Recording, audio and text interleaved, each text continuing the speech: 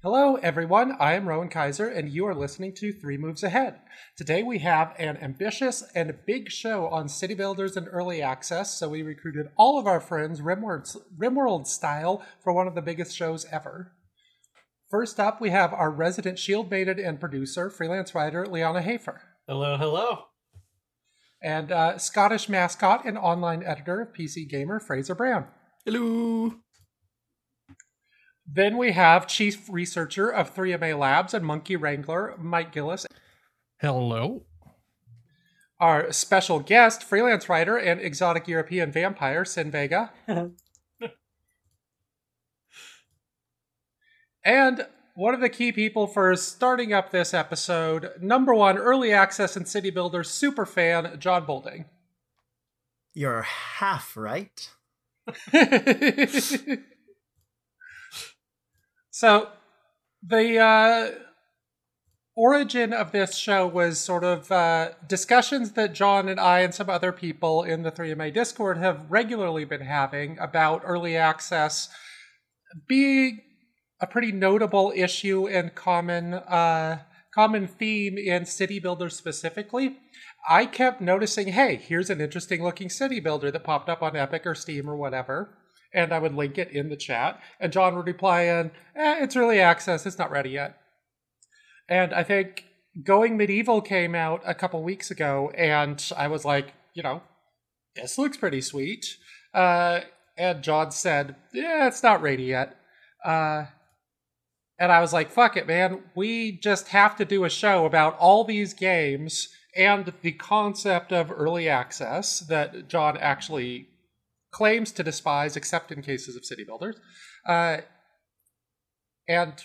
get this all out in the air instead of in the Discord, and just like really have it out early access, good or bad. You will have an answer by the end of this show. Turn it into sweet content. Yeah. Legally binding as well, so if we come down against early access, then it must stop. That's true. We have. The council has been assembled. They're legally obligated to stop doing it if 3MA gives them the thumbs down. Yeah. So, yeah. So, John, would you like to talk a little bit about why you end up playing every city builder and what your feelings about how so many of them are in early access affects the genre? Just a quick little intro. Yeah, I think city builder is one of my go-to genres because I know I can, even if a city builder is trash, I can get 10 hours of entertainment out of it because that's how my brain works.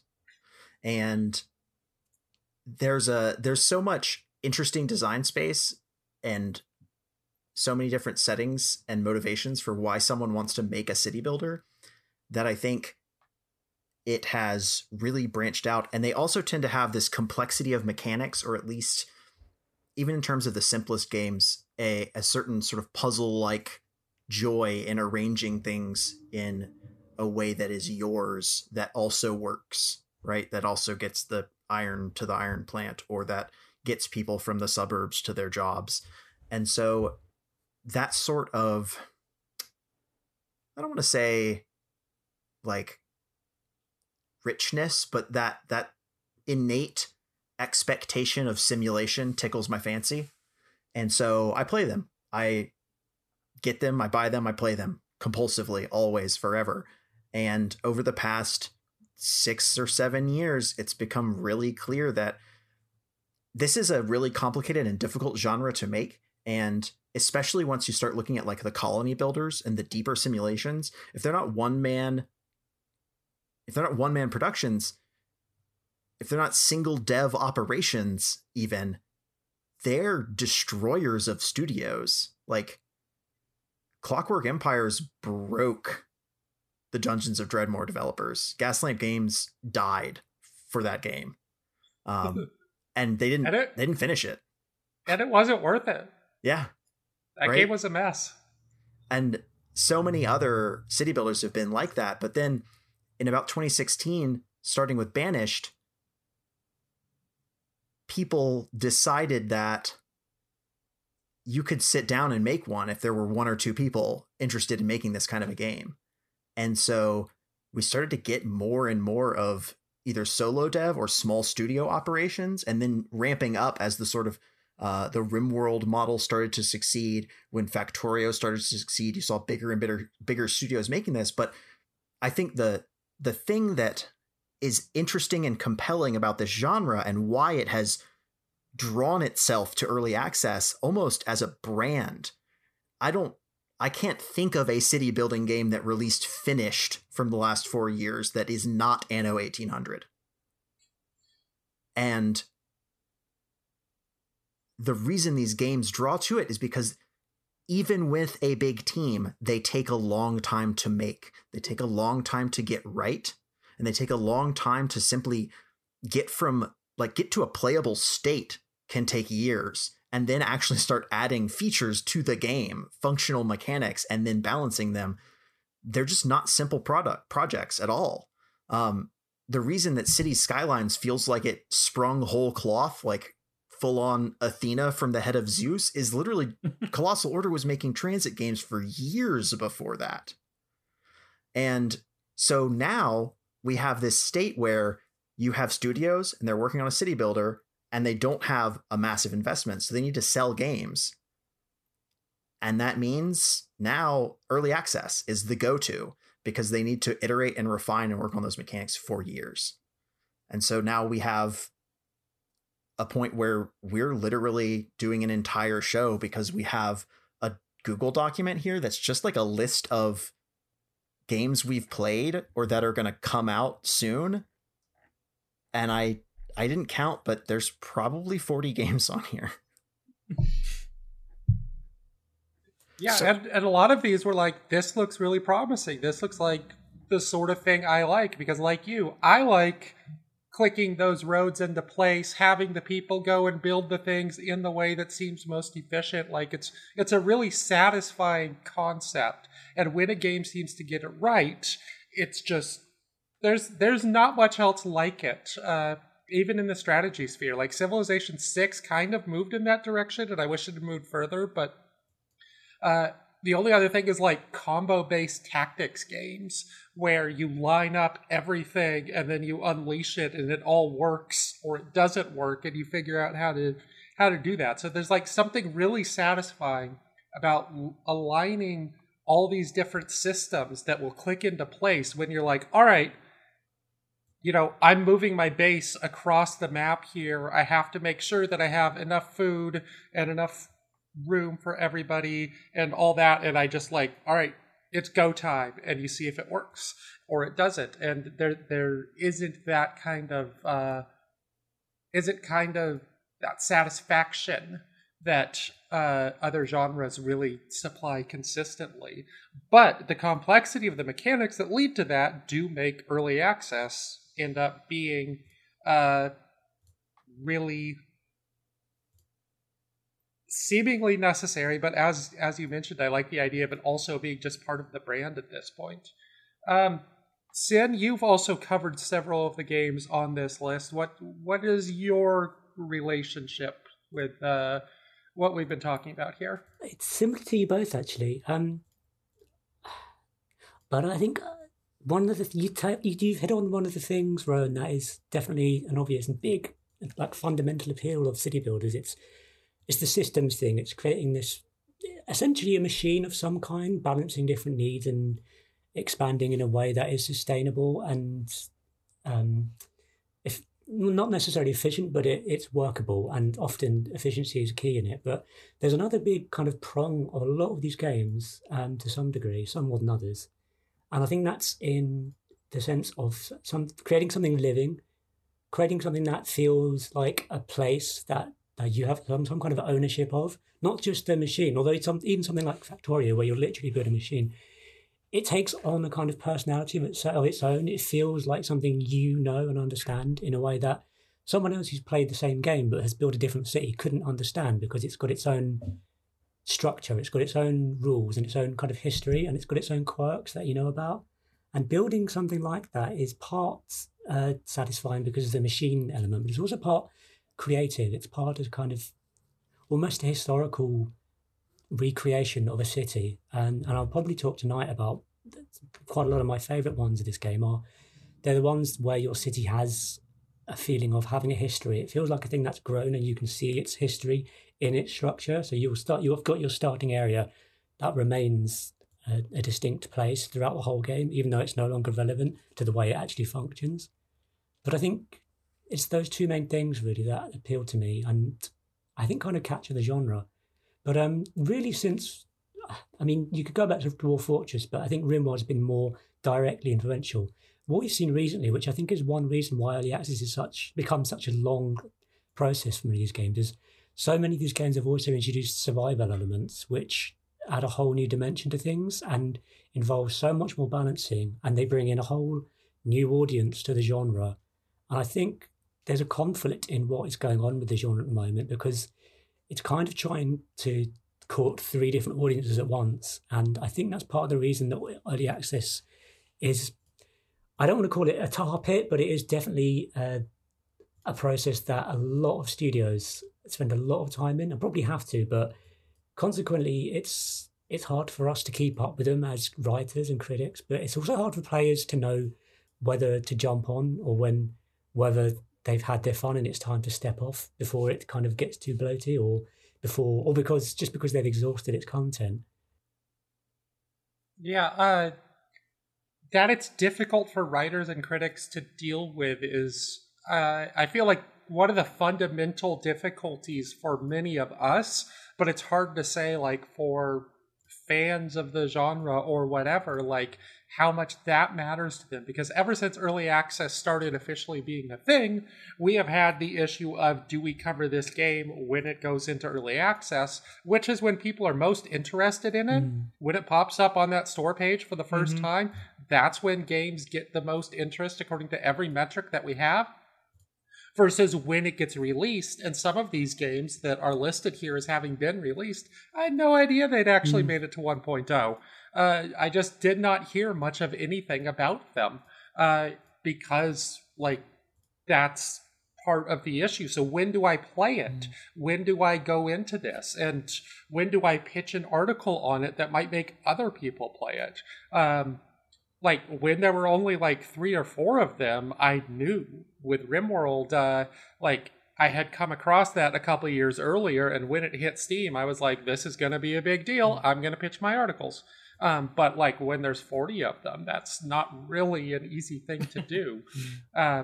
Mike, you are not somebody who's in media, though you kind of are now. As someone who is specifically a fan of the genre and made a list, you were the instigator of this list of however many games. How do you feel about getting into early access and what it does for the genre?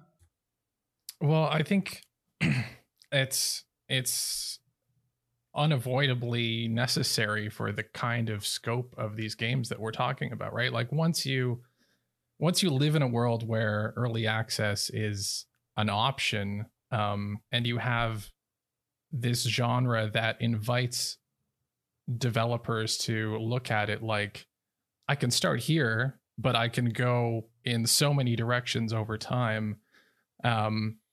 It seems like it's just, you're not going to be really able to rationally resist the sort of siren song of being in early access. And from my perspective, I don't have to worry about coverage the same way that all of you do. And so I'm spoiled in that way, where I'm just actually kind of excited that all of these games exist and they get to, and I'm, it's kind of the usual story about early access from my perspective.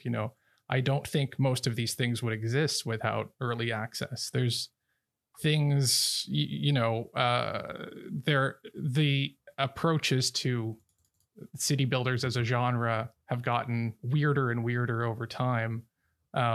We have one on the list that's unreleased, but will be coming out in the near future, where it's a city builder where you just happen to be beavers. And, yeah. The kinds of spins on the core ideas of the genre, I think, are definitely helped by early access. On the same topic, though, I I know from my a very brief dalliance with the game industry many years ago, and also my day job involves software development, and scope creep is real, right? And the fact that this is the kind of thing where you can look at the top of the iceberg and think like, well, sure, yeah, I could make a city builder. Like, it's fine. You just put some buildings down here and you come up with a couple of basic mechanics and you're probably great. But then you start getting into that endless spiral of, well, this works, so let's add another thing. And because there's so many directions you can go out of city builders and into some of the nearby genres like RTS or like survival or like Factorios, if you are maybe one or two devs and you're not really part of some sort of larger organizational structure that's focusing you on, we have to ship something, so your corporate overlords are telling you to keep your scope tight or whatever, it must be extremely seductive to just look at another feature and think like, wow, yeah, like it works now, but wouldn't it be cool if it had this new wild amount of survival features? So yeah, I could see how that works. What if we added water? Yeah, what if we what if it had dynamic water? What if it had physics? It's a genre that by its very nature, because it is a simulation of something, at least in the most abstract sense, invites itself to not just the idea of scope creep, but like just inherently having a massive scope, right? There's division in the city builder community between the like agent-based traffic models, like what City Skylines uses, and the sort of SimCity 4 average traffic per hour models, where it's not simulating individual people getting in their cars and driving. It's just like, yeah, this is about how many cars would need to go down this big road, and so this is how it's going to affect the local buildings. Those kinds of decisions get made and then unmade. And as the technology improves and the standard goes up, right? I think people expect agent-based games now. They expect a little person to manually carry wood from one location to another. They don't want the wood to magically appear in a stockpile somewhere and then magically travel to a construction site. They want to build a Soviet-era flatbed truck and manually assign it a route from the lumber mill to the construction sites. You're trying to... Who's they? You're trying to... Who's they here? To talk about workers and resources, aren't you? Maybe. Startopia managed to find the worst of the bunch by making you teleport things to storage yards. Like, you had to find it and quicken it. You had little droids running around, but they were pretty slow. So normally you'd get bored, but it got to the point where you're also like, you're mostly just a garbage collector. You're picking up trash day in, day out, putting it in your recycling. It was awful. And like the original Startopia had this as well, but the new one, Space-Based Startopia, it just felt like my job was not a space station administrator or a builder. It was a rubbish man. And I was just picking everything up, putting it in the recycling, making a little bit of money out of it, and be like, yeah, I've had a good day at work. And occasionally the litter was a bomb. Hooray. Yeah. But I think you're probably right. Yeah. And I think in a couple of ways, you've all touched on the irony of making a city builder is that let's say you've made some kind of framework and you've got part way through the process, but then you think, oh, I know, I finally want to add that feature, or I've got a new idea for a feature. But then you've got this existing base that you've got to go back and rebuild. And it's like, that's literally what happens in actual cities. That's why so many cities just have this ancient sewer system or an ancient, really old transport system or any number of systems or even just roads. And you think, how do we modernize the city without tearing the city apart? I think, well, how do I modernize or add a feature to my game without essentially starting all over again? And I mean, I don't really have a point here other than that it's accidentally really on point for the early access city builder to fall into that kind of trap. But I think, sorry, I'll throw it back to Rowan, I think, because you're probably going to be better at prodding than me. But I think a lot of it as well overlaps with audience expectations. And interacting and feeding back between the dev and the early access audience. Yeah, I think that's really a key point, because when we think about some of the most successful of these early access games, the ones that have been sitting in early access for like for a shocking amount of time, and Dwarf Fortress is like the archetypical game. It could be finished 300 times, but it has developed such a massive and supportive community that there's no reason to stop developing it. It's also quite not almost unique, probably not unique, but it's very unusual in that it's also, until recently, the dev has not courted money at all. Like donations have been an option for a long time, but it's totally free in its entirety. There's no need to ever pay a penny, and you could play any version of it forever. And as far as I can tell, that'll probably always be the case. I think the reason the dev did have a Patreon a year or two back was because they were forced to because of health issues or health expenses. But the reason they added a PayPal donation button to the game page in, I think, 07 or 08 is because people were like harassing him via email to let them give him money so that he could spend more time on the game because they wanted it to be better. Right. And yeah, it was health issues that pushed them into the stability of a publisher now, right? Working with Kit Fox. But and now we're getting graphics. Yes. Yeah. Excited. I always say the thing I always used to say about Dwarf Fortress is it's brilliant, but I wish they would make it playable for people. And like the UI was always that. And I get there are people who say that the UI is you have to have a bad UI. I don't think that's entirely true, but I've always thought, the UI has always been the big barrier. Even to me, I love it, but like after so many hours, I just can't take it anymore. And it's horrible that, it may have been health issues that forced Dev to do that. But I suppose on the upside, if it brings new audience into the game and more money to the dev, then that's a win for everyone. But sorry, I'm going off on a tangent there, but Dwarf Fortress is... That's what the podcast is for. It's not that structured, just because Rowan's asking questions. Okay. We could go off on tangents. Enjoy yourself. Good. Okay, well, you might want to get a cup of tea then. No, Dwarf Fortress is an interesting one for a lot of reasons. I mean, it's innately unique. It's this absurd project that, if you're listening to this podcast, there's a very high chance you're already somewhat familiar with it. But it also predates early access as a concept. Right. And it's... the developer has not... for most of its history has not sold it, and it's both enormously influential and yet it has very few direct successors that have taken off other than RimWorld. It definitely feels like RimWorld is the one that opened the floodgates for the most of the current big bouts of builder games. Absolutely. And primarily that does come down. I mean, there's a lot of reasons it certainly innovates, but a lot of it does come down to it's simply more accessible. I think a lot of developers also don't want to spend like 20 years working on one game. Yeah. I don't know how he does it, honestly. The Dwarf Fortress do. It's a particular kind of mania that I love that as well, that it inspires the same kind of mania in its players. If you've ever spent time on the forums there, the fans are just wonderful. You just suggest something in there and they'll immediately come up with these mad engineering schemes. Like I've seen projects where somebody tried to build an in-game clock in Dwarf Fortress that measured time based on the constant falling speed of kittens.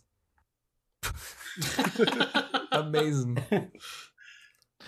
So the one of the things that's come up here is kind of the feedback and differences between games. And one of the things was I was clicking around playing a few of these before this episode that I noticed and then was talking with Sin a bit about was that early access also seems to push people to kind of make games in the way that their fans expect, which tends to be like other games. So I started up Going Medieval, and my first instinct is, oh, hey, this is historical RimWorld. And as far as I know, not made by a developer who wishes harm on some of my friends. Yeah. So that seemed really neat.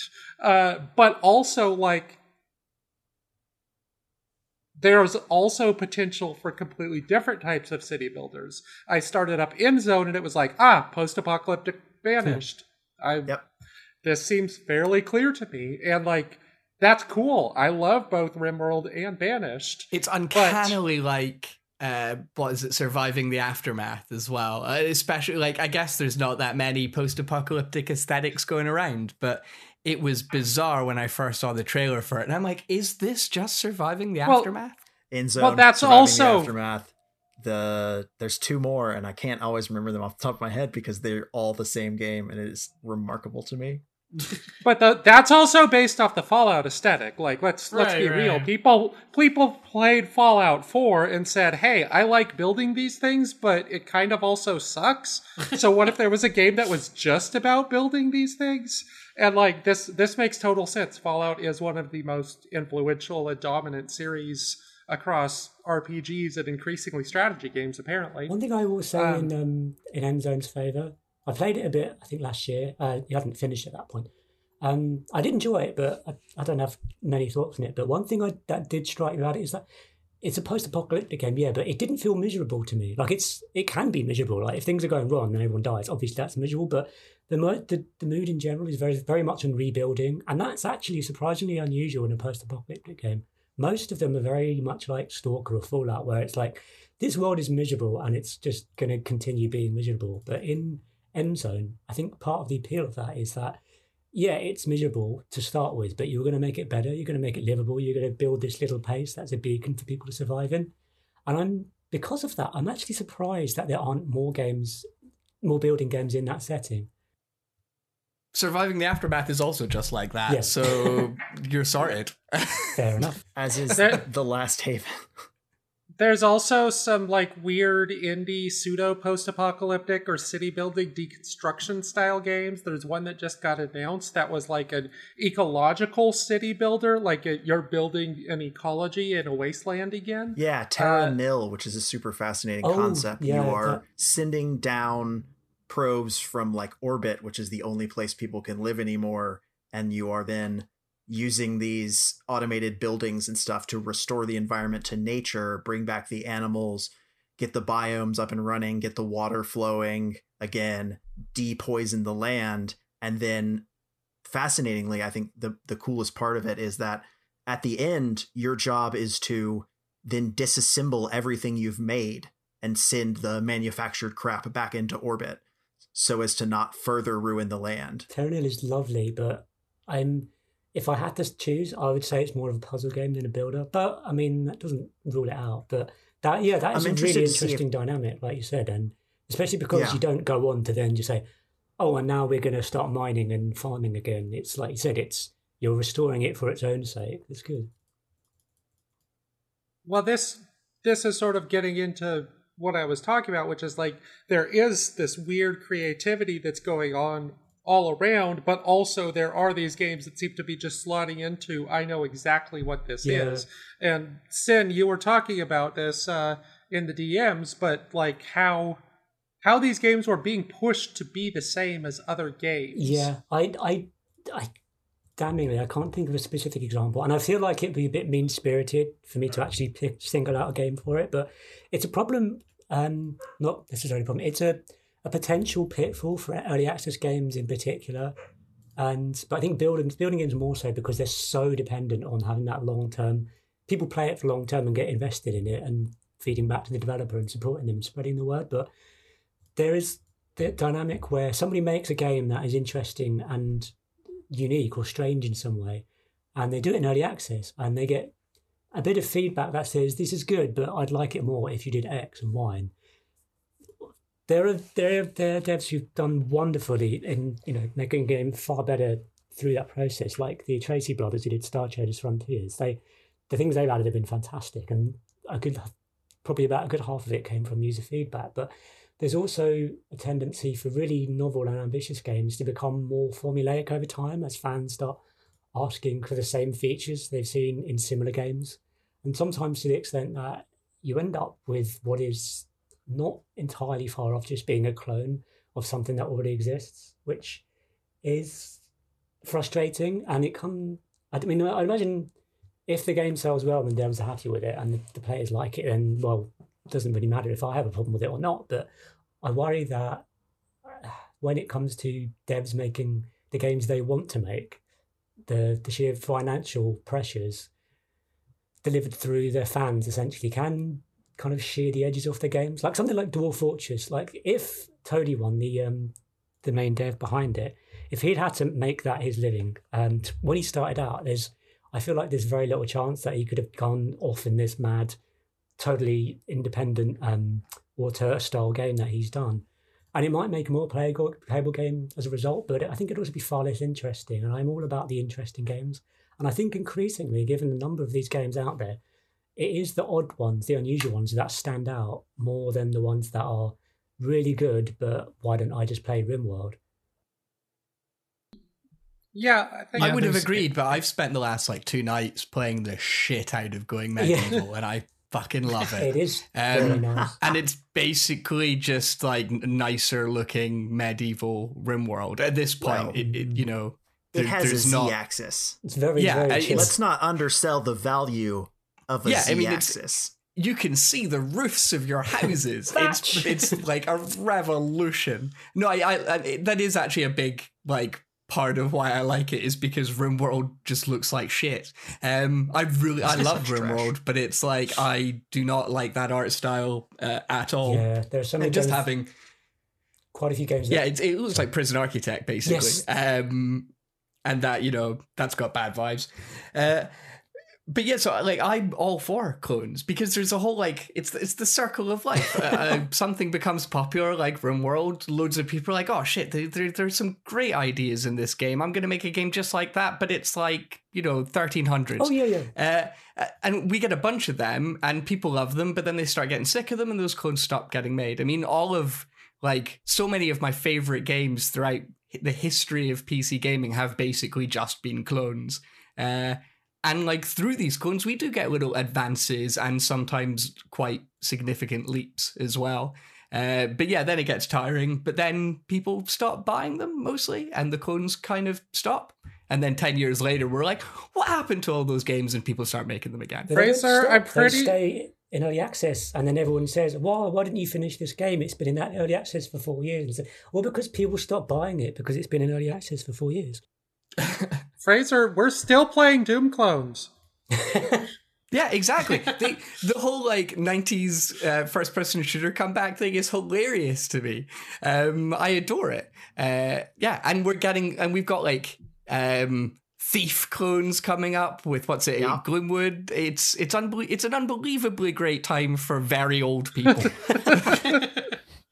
So, what are some of the unique games that you all have been enjoying within this genre? We could talk about some of the clonier ones a bit, but since you specifically mentioned that you were interested in the ones that were not quite so had their edginess and interestingness filed off. To clarify, I don't think I'm not as I'm sounding like a bit of a pretentious snob. I play loads and loads of games that are just very derivative, and they absolutely have value. And while there's that quote from, I think, Alpha Centauri, where a researcher says something like, paraphrasing, there are two kinds of progress. There is the huge revolutionary leap forward, but there's the more common incremental, daily, slow change that over time has just as much impact. And I think that's true in game design. And yeah, absolutely, games that are not massively innovative, but are just good, and they build on what comes before them.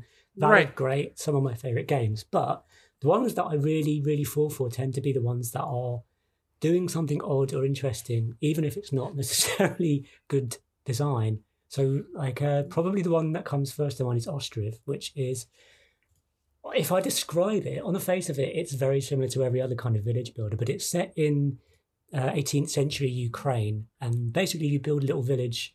Which could grow into a town, but it's got a really, really thoroughly simulated building system. So if you start out with a few people in their little tents on a riverside or what have you, and you tell them, here's a plot, build a house there. Well, you will see the builders will walk over to a little hut where the storage is. So where they keep the storage, and they'll pick up some clay, and they'll walk over and they'll put it in a wheelbarrow, and they'll wheel it over to the house, and they'll stack it up by the house, and then some other builders will come along, and you'll see them place the building plank by plank and beam by beam, and then put the walls up and put thatch on the roof, and you just get to watch the whole thing from scratch. And if you pause construction partway through, and you can then demolish it, they all begin the process in reverse. They'll take the nails out, they'll take the roof off, they'll disassemble the clay structure, and you'll get some with the clay and the wood back. And you can then see somebody carry that wood over to the charcoal pile. And half the game is watching it happen, basically. And so this one stands out for like aesthetic detail. Yeah, it's the level of simulation in the building and the tone that engenders. It's not just that it's detailed, but that it does one of the primary things that I'm looking for in a building game, which is I can set out a load of instructions and I can keep on building and, you know, managing this and that, or I can just watch it and I can just put down some orders and some plots and change some sliders and some settings and instructions, and then I can just sit back and watch everything happen and enjoy the ambience, watch my people walking around and getting food and chilling on the river. And it feels alive in a way that a lot of city builders, I mean, they don't have to do it, and sort of city builders are scaled up and it's more about the building for building's sake. But this is more about building for the sake of providing for a little society, and not even in a survival sense, although obviously everyone needs to eat, but it's in the sense that, well, this is life. It's a life sim as much as it is a building game. Yeah. And that sounds lovely, but within 5 minutes I'd be screaming, "Build the bloody house!" Yeah. But when it's got that thing where when it's it's a bit like the classic Settlers games, like the million-year-old ones, or in a way a bit like Factorio in that, yeah, when things go wrong, everything will grind a hole and you'll be like, why don't you just get the fish? Just get the fish. They're in the river. Get the fish. Stop building a hut, get the fish. But I mean, that's one of the big upsides of RimWorld is, yeah, it was mostly managerial, but you could also override and just grab people and say, no, you go and shut that door, idiot. But the upside is that when things are going well, there's a sense of flow that's really satisfying. And it goes back to that thing that you mentioned at the beginning, Rowan, of building a city is partly like building a structure that is efficient and has all these interconnecting parts. And Ostriv does that, but the parts feel more like, well, the parts are the people. They're the people carrying the goods and, farming the fields and baking the... I was going to say baking the nails then. You say baking the nails. You bake nails probably. I don't know. You can bake nails. I believe that's I'm making some like nails nails right out now. of stone or something. Sure. I believe I'm baking some nails, if you know what I mean. Listen, if Ukrainians in the 1700s, if they lived off baked nails, then more power to them. I believe baking nails is a process that you research in Workers and Resources. Oh yeah, hell yeah, it is. I mean, you can make... it's funny to hear you say that because those are the same things I love about Workers and Resources is that it's a city building game. You build things in the game. They are built stage by stage. You pour concrete, you dig a foundation, right? The interesting element that's been added to the genre by this current generation, this current crop of games is maybe buildings shouldn't just pop out of the ground. And that's that crossover with the colony building and management games like Dwarf Fortress, where they were like, yeah, if you want to build a wall, you're going to need some wood, chief. Also, yeah, Workers and Resources and Ostriv are like siblings to me. They're very, very much similar, just like you said. But or just as you suggested anyway. And not just because they both take place in the fictional Ukraine. No. But that's the thing. They do have actually different vibes despite that. Obviously, they're both Eastern European, but they've got one's more pastoral, one's very much brutalist efficiency. Well, not necessarily efficiency, but industry. But the other thing that defines that I love about both of them is that they're not based on a grid system. You've got full rotation of every building and roads. And in Ostriv, actually, paths are created dynamically by villagers walking across the grass more and more. And both of those things means that you get beautifully organic cities. And I will even bite my tongue or my fingers when I'm reading a forum, like a Workers' Resources forum, and someone's posting about how to build the most efficient city. And it's always a grid. I think, no.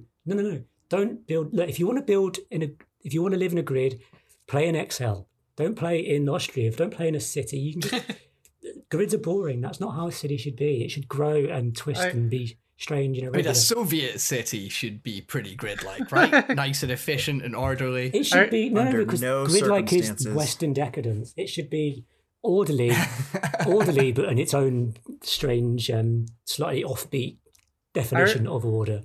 I remember back in the day, the Impressions games, people would talk about how the most efficient way to build in those was actually a single road spiral.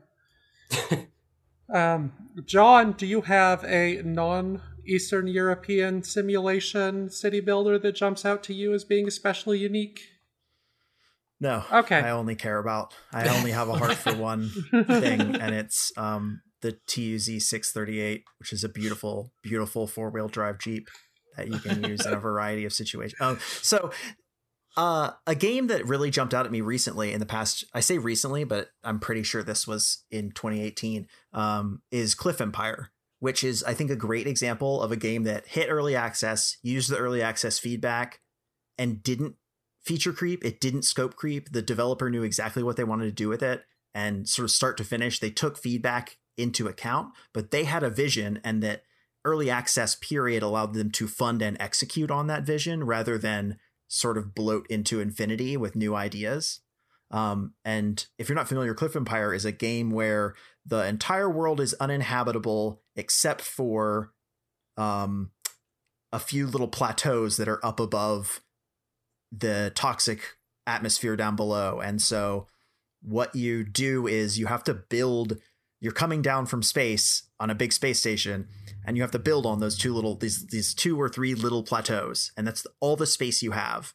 And it is uncompromising in that, like, it's a game about not giving you enough space to do everything you want. And I found that as a conceit to be fascinating. And then the game itself, it's years old now, so I feel like I can spoil a little bit of it. It has a narrative arc to it, and it has a definitive start and finish, which is unique and interesting for the genre, where you live on the space station that can produce the things that people live there need, right? You go down to the Earth, you start building stuff, and you're sending it back to space. And then eventually the game zooms out and it's like, hey, we're actually running out of resources on the space station. And then now you have to manage that space station too. And there are layers even beyond that. I thought Cliff Empire was a fascinating game. So this is the 100, the game. I don't know what that is. All right. And I never will. I'm the only one who watches teen science fiction. I see how it is. I've read the 100. Oh, no, I know what you mean. All right. Yeah, post-apocalyptic stuff with attractive teens. Yeah. I've read the 100. It's actually is a similar conceit, but they're not prisoners. It's more like voluntary resettlement. But well, that sounds even worse, doesn't it? Jesus. Didn't we do a show on Cliff Empires, or did we just talk about? We just talked about it a lot. Show? Okay. Cliff Empire has actually, like, not just like that dynamic. I didn't actually know about it. I'd only played it for a few hours when it went into early access. It does have a unique setting, and it's also, I mean, it shouldn't matter, but I think it does quite a bit for building a game. It is a gorgeous game. The aesthetic is incredibly unusual. It's visually extremely stark. Like, the world is frozen and snowy, and because you're so far above the earth, everything you are building in is in focus, but you've got this what's the word? This blurring effect in the distance, and the light is blindingly white, and the dark is very dark. So you get this really strong contrast, and it's a very, very pretty game. And I really should go back to it. It's totally worth it, and I don't think it's even a very expensive game, which is sort of a great sell on it, honestly. Where I can look at it and be like, yeah, I can comfortably recommend that to a huge variety of people. I'm trying to see when I last opened it, and it's gotta have been quite a while now. It's $12 on Steam, and that's without any sales, and presumably there will be a summer sale very soon.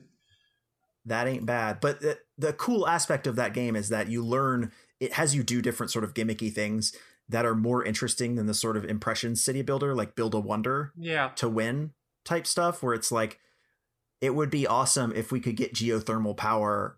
We need you to figure out how to build down the side of your cliffs to get to the floor below to build this stuff, right? We need infrastructure for automated drones. Yeah. We found this new area for you to build. That sense of purpose, like tangible purpose beyond just more points, is always appealing to me.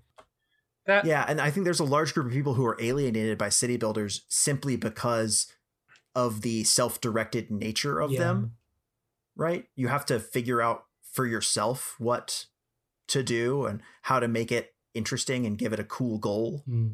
So that's why RimWorld, partly of why RimWorld had its ending, where you can go and find like a crashed spaceship and take off into space. Which I don't know about the rest of you. I've never even attempted to do that. I'm not interested at all.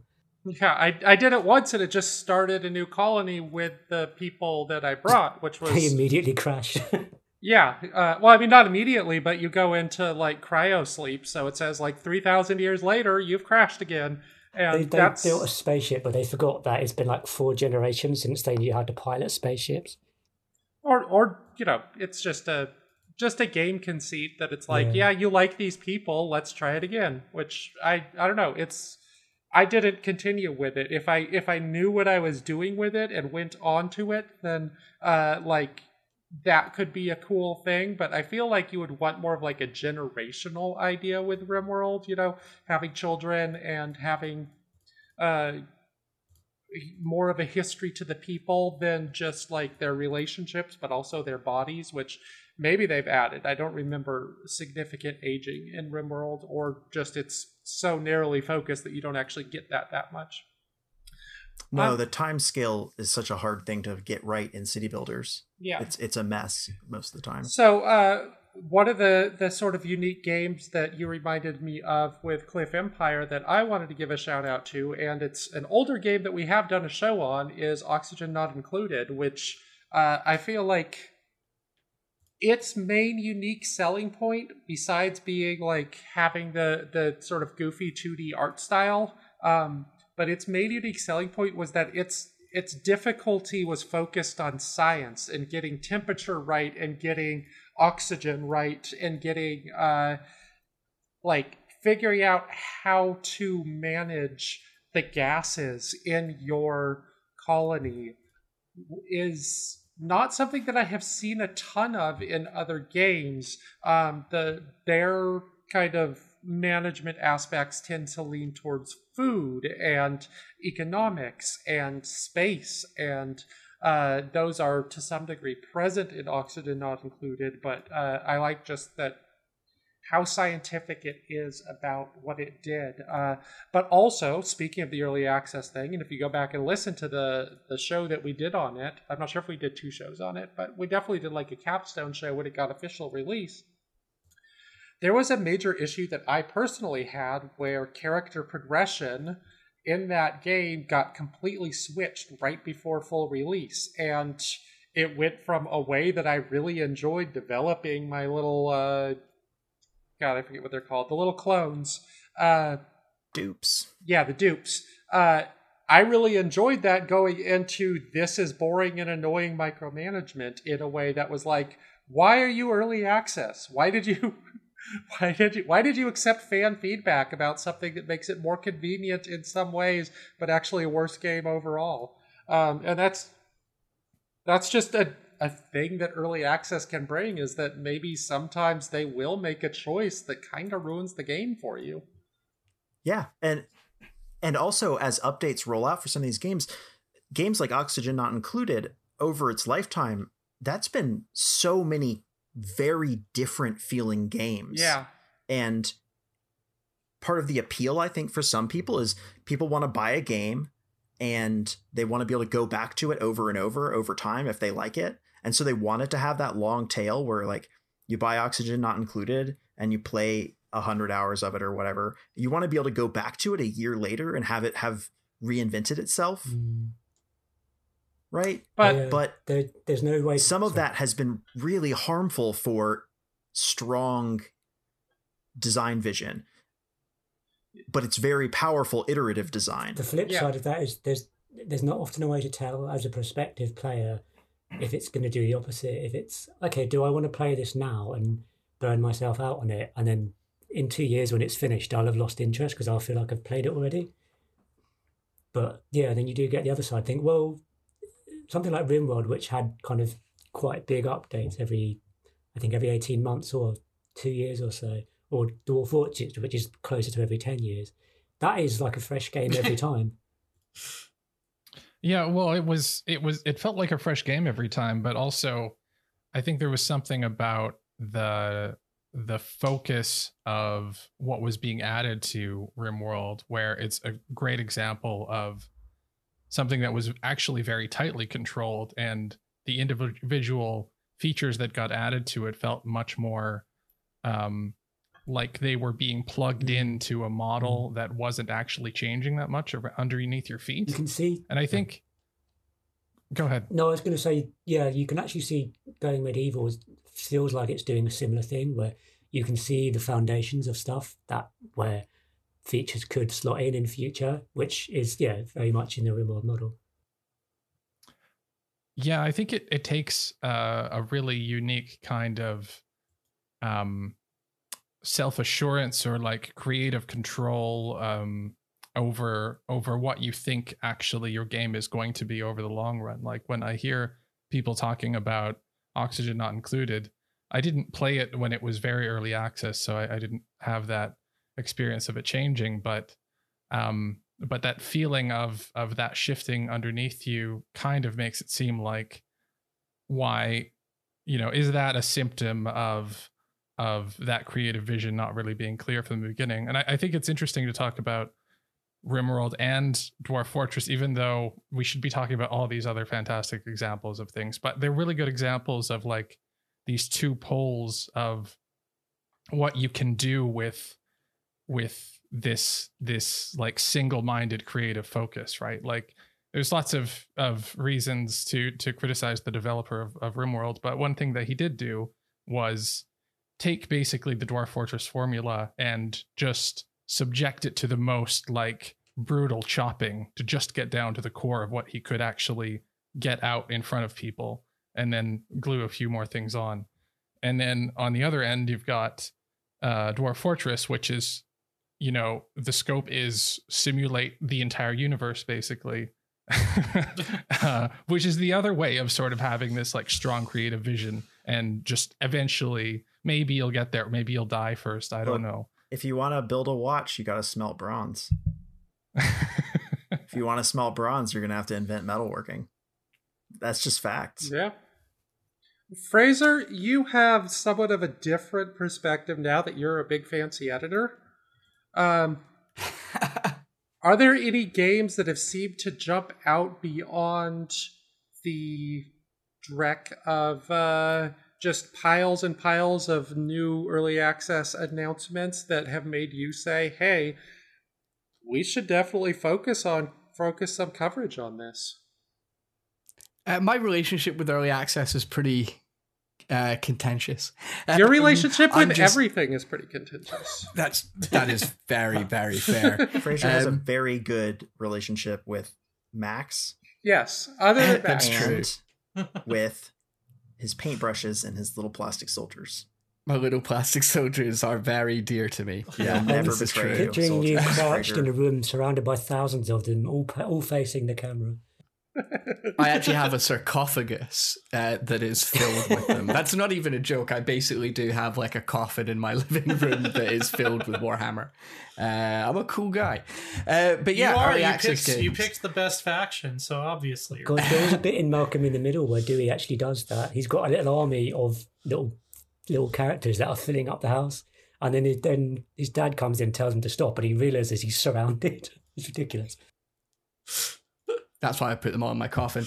But yeah, early access games. I have a bit of a tough relationship with them just because I think we all must do by now. Like, early access has been around for a decade, and I think it can be exhausting to see a game pop up on Steam. It's out. You can play it. Oh, it's going to take 2 years. And like, I rarely play early access games now unless it's for work, basically. Whereas I used to get really excited. It was, this early glimpse of something I was already excited about. Of course I'm going to play the shit out of it. But now, unless I'm getting an article out of it, it's really unlikely I'm going to give it very much time. That said, I am very much into Going Medieval at the moment. And there have been a few other ones that have jumped out as things that I've maybe played for an article, but put it in the back of my mind. I will definitely play this when this comes out. Although I'm not sure if I'll actually notice when it does, because you've really got to pay attention to more than just like the new releases these days, because early access games do not get filed in the same way in Steam and other places. So I really just have to pay a lot of attention to the press releases in my inbox. But I've try to avoid doing that as much as I can. But yeah, one that really did stand out was Industries of Titan, which I did write about. Part of it is the aesthetic. You're not just going into like another world, but a world that's already been colonized and it was a failure. And now you're just surrounded by these monolithic mega structures that, like, basically you're stuck in an acropolis and you're building within the ruins of this dead society, these giant gaudy neon towers pumping pollution into the sky and just doing the same fucked up shit again. And for some reason, I find that really cathartic and reassuring. But also it's got some really interesting ideas. Like, so it has combined my love of the sort of macro building your city with the fiddly business management and placing little tables and chairs and things like that you get in like 2 Point Hospital and stuff like that. The sort of more zoomed in management games. You get both with Titans of Industry. You get to create this large cyberpunk city on a dead alien world, and also you get to go inside these buildings and make them look, well, not nice, because everything kind of looks really like awful it purposely, but you get to design it yourself, and space is such a sort of premium in these buildings, even though they're massive, that it becomes a puzzle trying to fit everything together. There are a lot of different layers to it, literal layers. It's stuck in my mind. It's one that I do 100% intend to go back to, even though I know I probably won't. When did you? That's how I feel about it too, right? Yeah. Right after release, year? I think. You can't ask me about dates. Okay. I ask because we were all pretty excited about this. I was posting links for like 3 years because they announced it way earlier than they actually released it. And then when it came out on Epic, it was pretty not ready. Yeah, definitely. It's very, like, it's the game. So the new stuff basically ends like very quickly after. I think I played for like 3 hours and I pretty much saw everything. You played it. So you played it at release, or you've played it since then? No, at release, April 17th, 2020, according to the article. All right. So we're all roughly in the same place, unless someone has gone back recently. No, I haven't gone back to it, and I want to say I haven't gone back to it because of the state it released into early access in, right? Yeah. It felt like a proof of concept. Yeah. It didn't feel like an alpha because it mostly functioned, though it did have some, you know what, fuck it. It felt like a proof of concept alpha. It did not feel like a video game that someone should pay any money for at all. And that is one of the most brutal things about early access, is that developers go into this and release games that, sure, they might need money, and I feel bad for them, and I understand that. Totally get it. But as a critic, I have to look at this and say, this isn't even a functional game yet.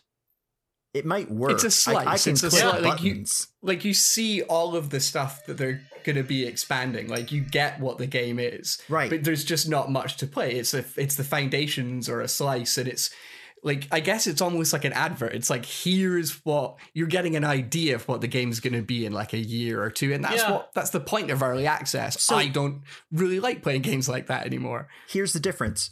With Industries of Titan, it didn't have this massive aspect of the game, which is design and build your own spaceship things and use them to fight. Yeah, the space combat was missing. You just had like the one big spaceship come and shoot your buildings, and you built turrets. It's kind of like a not very engaging tower defense game. You've both, like, a couple of things you both said I've been biting my lip because I try not to interrupt. You've both touched on something that I think links the last few things we've talked about, which is Steam reviews during early access.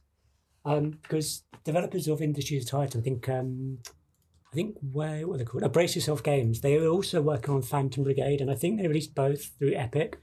They're not yet on Steam, and I don't know if they'll be ready to go to like a live full release even when they do go to Steam. But and I wondered, I mean, I'm speculating too much on their motives, but I feel like if I was going to make a game, I would be incredibly wary of doing it on Steam through early access, simply because I've seen so many games that have got a lot, like, mixed reviews, or a lot of people saying, "Oh, this isn't ready yet, thumbs down," but it's in early access. And it's fine. It's absolutely valid to say that this isn't ready yet, buy it later. But the way Steam works is, if you've got a thumbs down on your game is not going to get in the recommended into the algorithm as at higher. It's not going to get to the top of the algorithm pile essentially, and it's not going to get seen. And you can end up sinking your game because the expectation of your players doesn't necessarily align with your understanding of how early access works. Because there's like a cultural issue in games where not everybody agrees on what early access is for, which leads to situations where not everyone is measuring early access games on the same merits, which isn't necessarily a problem. But when your game is essentially in a market where popularity determines whether or not you can get seen and finish the early access period, I think that's one of the biggest downsides of early access, basically, is player expectations and developer intentions need to align, and that's not often the case. Well, I mean, in a case like this, as John is describing Industries of Titan, like, it's clearly missing to him the thing that would make him excited to keep playing this game.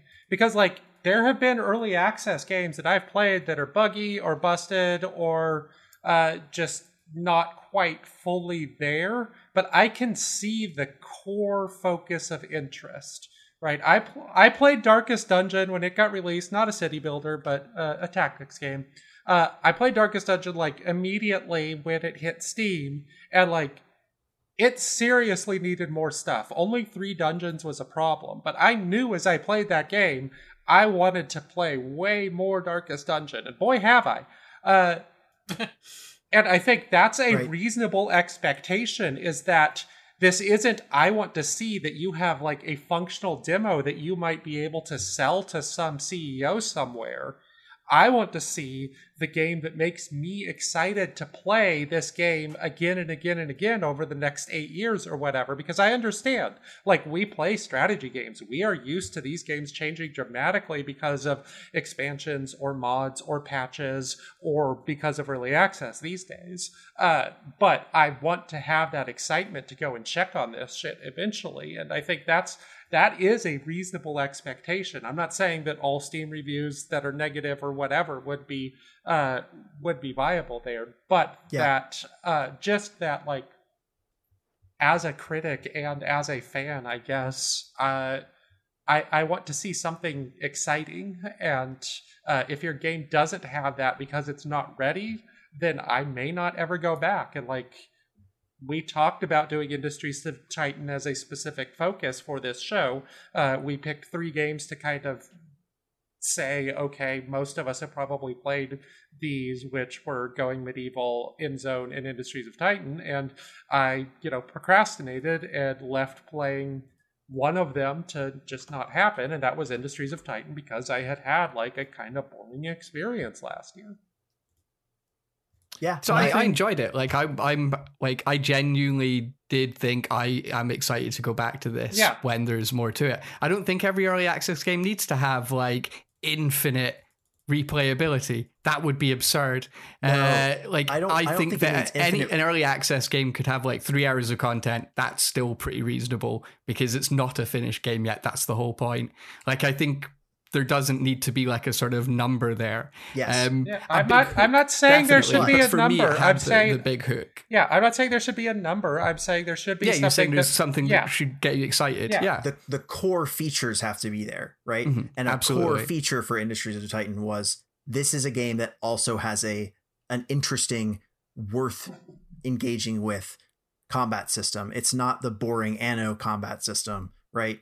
It's something rich and fascinating. I'd say that was a hook, but I don't think that many people are that like super stoked about combat in a city builder, even if this does sound like it could be fun. Like for me, certainly it was the kind of the layers of like having that business management and then the larger city management all in one game. Sure. That was the appeal.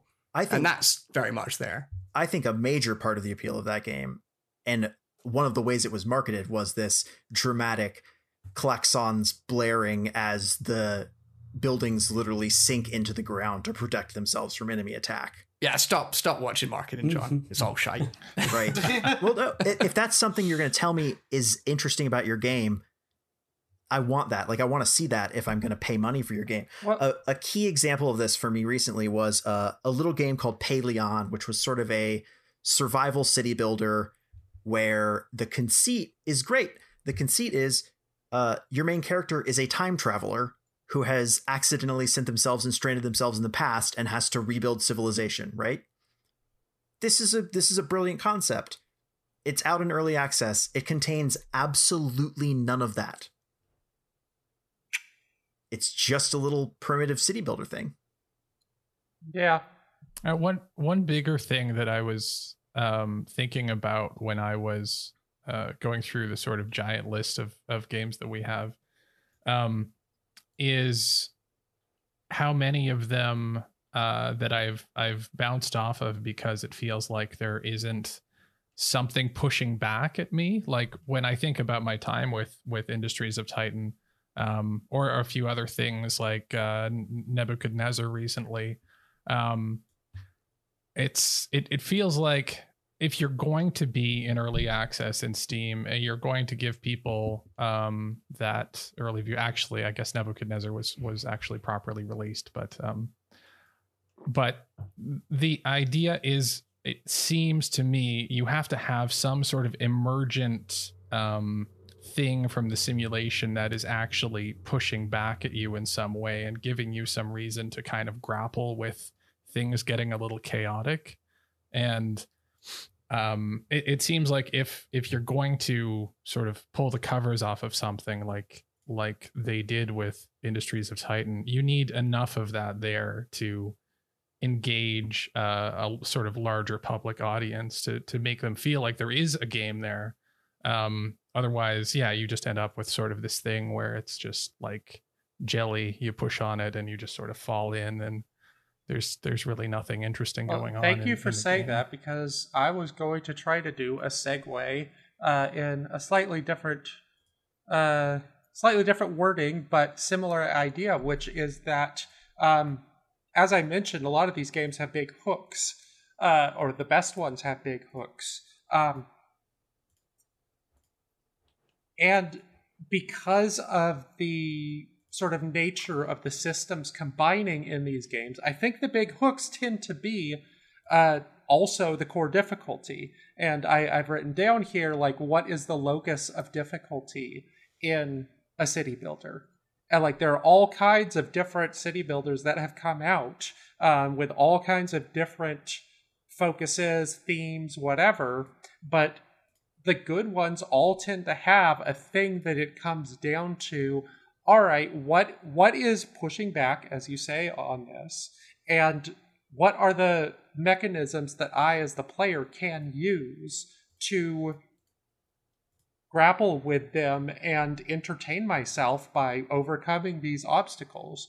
So, for example, one that we talked about a lot when City Skylines came out was like, they had made Cities in Motion before, where you're like basically doing a traffic control business and you're not building the buildings like you were in City Skylines. But when it gets down to it, City Skylines is a traffic simulation in that you have to figure out traffic, and any problem that you have and how you've arranged your city comes out in the form of traffic.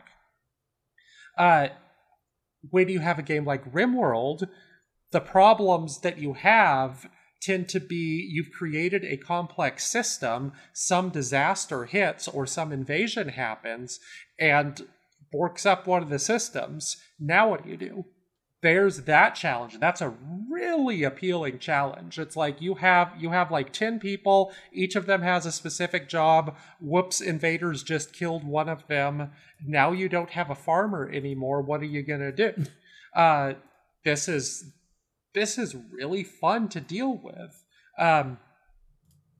economics, building monuments, as I think John was talking about with the cliff building game, having like a bigger one than just the idea of a monument. But a couple of the old Impressions games, Zeus and Pharaoh, were built on the idea of like, you need to have a functioning city. But you also need to have that city build enough excess stuff and have enough excess workers that you can just go build random bullshit that does absolutely nothing on the side. Can you do that too? Sometimes that's really fun. Sometimes that's just like sitting and waiting forever as a pyramid gets built. One of the problems with early access is that if those core systems aren't in place, or if those core systems change, then that big hook, that core locus of difficulty, may not be obvious, or it may not be a thing that is fun. And I feel like that's an issue that we have, or that developers have, critics have, that fans might have, is that the proof of concept aspect that can come out with a game like Clockwork Empires that was like, yeah, this seems like a vaguely functional city builder, but there's not actually anything interesting happening that I have to worry about. I'm just wrestling with the interface. This is just a mess. I'm not getting anything out of this. What I would like to see with an early access game, regardless of everything else, is that there is a clear focus of difficulty that if I play for a few hours, I find. Mm-hmm.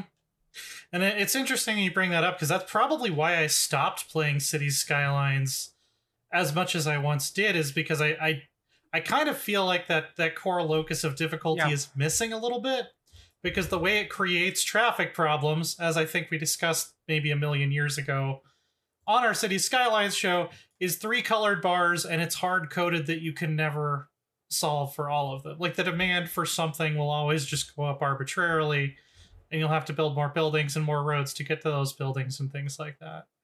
Yeah, there's no point of equilibrium in City Skylines. It's not really an idea in the designs that you're going to be like, and I'm done. Well, and not even into that you can't reach equilibrium, because I don't necessarily think that's desirable, but the fact that the reason you can never reach equilibrium is that one of the 3 colored bars is just always going to go up arbitrarily. Well, it's not generating that's true in real life. But eventually, there's going to be nowhere left for people to live, and the green bar is going to go up. I guess. But I get what you mean. It does feel like very, for lack of a better word, very gamey, very abstract. Yeah.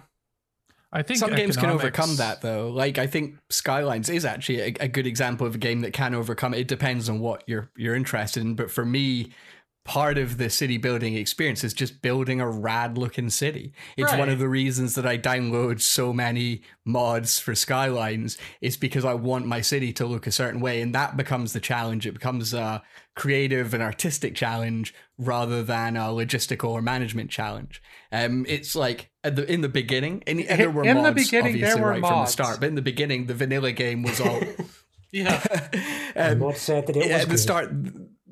The vanilla game gave me that fix for the logistics and the management, as, you know, all of us got to grips with the new game and kind of learned the ins and outs. And then with every sort of big update and expansion, there are some new kind of road bumps to overcome and things to play with. But then in the end, after playing this game for so long, it has just become like making pretty cities and experimenting and things like that. And there are a few city builders that manage to pull that off. But I think Skylines is the best for it, especially for urban city building, because it does just look very pretty on its own without any mods. So you're just adding to it with these like increasingly fabulous creations that the community have made, really like going out of their way to sort of one up Colossal Order, really, with how good they look.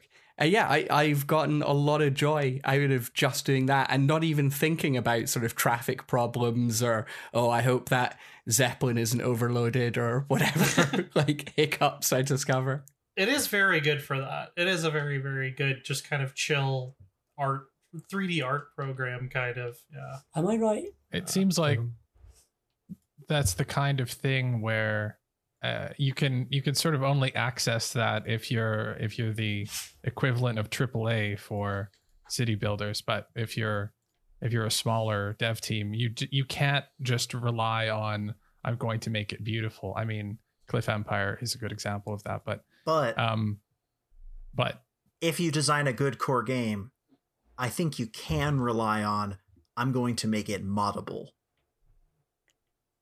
And also, you maybe don't have the fanciest graphics, but you can still have a good artist on the team making it look pretty. Right. And I'd also argue that City Skylines did not have a huge team, and it had, like, at the time, Paradox was still, I say, like a medium-sized publisher, and yet had more resources than a lot of the early access games that we're seeing now, which are designed sometimes just by one person. But I think even at its, like, peak, Skylines would not have been, or Colossal Order would not have been considered like a big developer. An experienced developer, though, which definitely helped. But if you look at Skylines compared to Cities in Motion, it's a lot prettier. Cities in Motion looked fine. It was kind of going for a realistic vibe, but, like, I don't really remember much about it. It doesn't have an impact. But Skylines has, like, an actual quite a strong aesthetic, even though it is also going for a fairly realistic way of kind of modeling cities, or at least aesthetically. Let's talk about aesthetics a bit, because I think part of the appeal of this city builder is not merely like, are we making these systems work, but are we making these systems fit into place in a way that I like? And I like is, a subjective thing that goes in a whole bunch of different directions. Like you all mentioned, not really liking RimWorld's art style. I think it's kind of adorable and just needs, like, a few mods for variety, and I am completely down with it. But I was being needlessly mean about RimWorld when I said that. I don't have a huge issue with the art style. At least it has, like, a look that's memorable, even if it kind of just looks like Prison Architect. They shared some of the same artistic stuff. Like, this was kind of a famous deal about how, back in the days when the most dubious thing a game could possibly do was have art that another game had used, and the Prison Architect people were like, yeah, we shared stuff with this other tile-based 2D game because that made sense. But yeah, I think it was, rather than saying it looks like shit, which is, I think, what I said. The buildings it allows you to make look like shit. So, like, you're never making anything that looks very nice. Even once you've got the fanciest tech and you're playing like an aristocrat and stuff, it all kind of looks like garbage. And yeah, that's by design. But it's a great example in Going Medieval is when I wanted to design a building for my altars, so I could have somewhere for my little villagers to go and pray. And I designed a church, and it looks like a church. It's got a steeple. The shape is unmistakably church. You could never really make something like that. Au contraire, my friend. You should see some of the great tombs that I built for my poor departed people. But you're only ever seeing the outline, is what I mean. Right, you're not yes, seeing the but steeple. Like, I got that internal idea what I mean. Of here is a place that is designed for beauty, and within the system that it gave me, I felt like it was pretty beautiful. But yes, I do see your point that if you want that 3D aspect of it, Going Medieval does have that pretty strong appeal.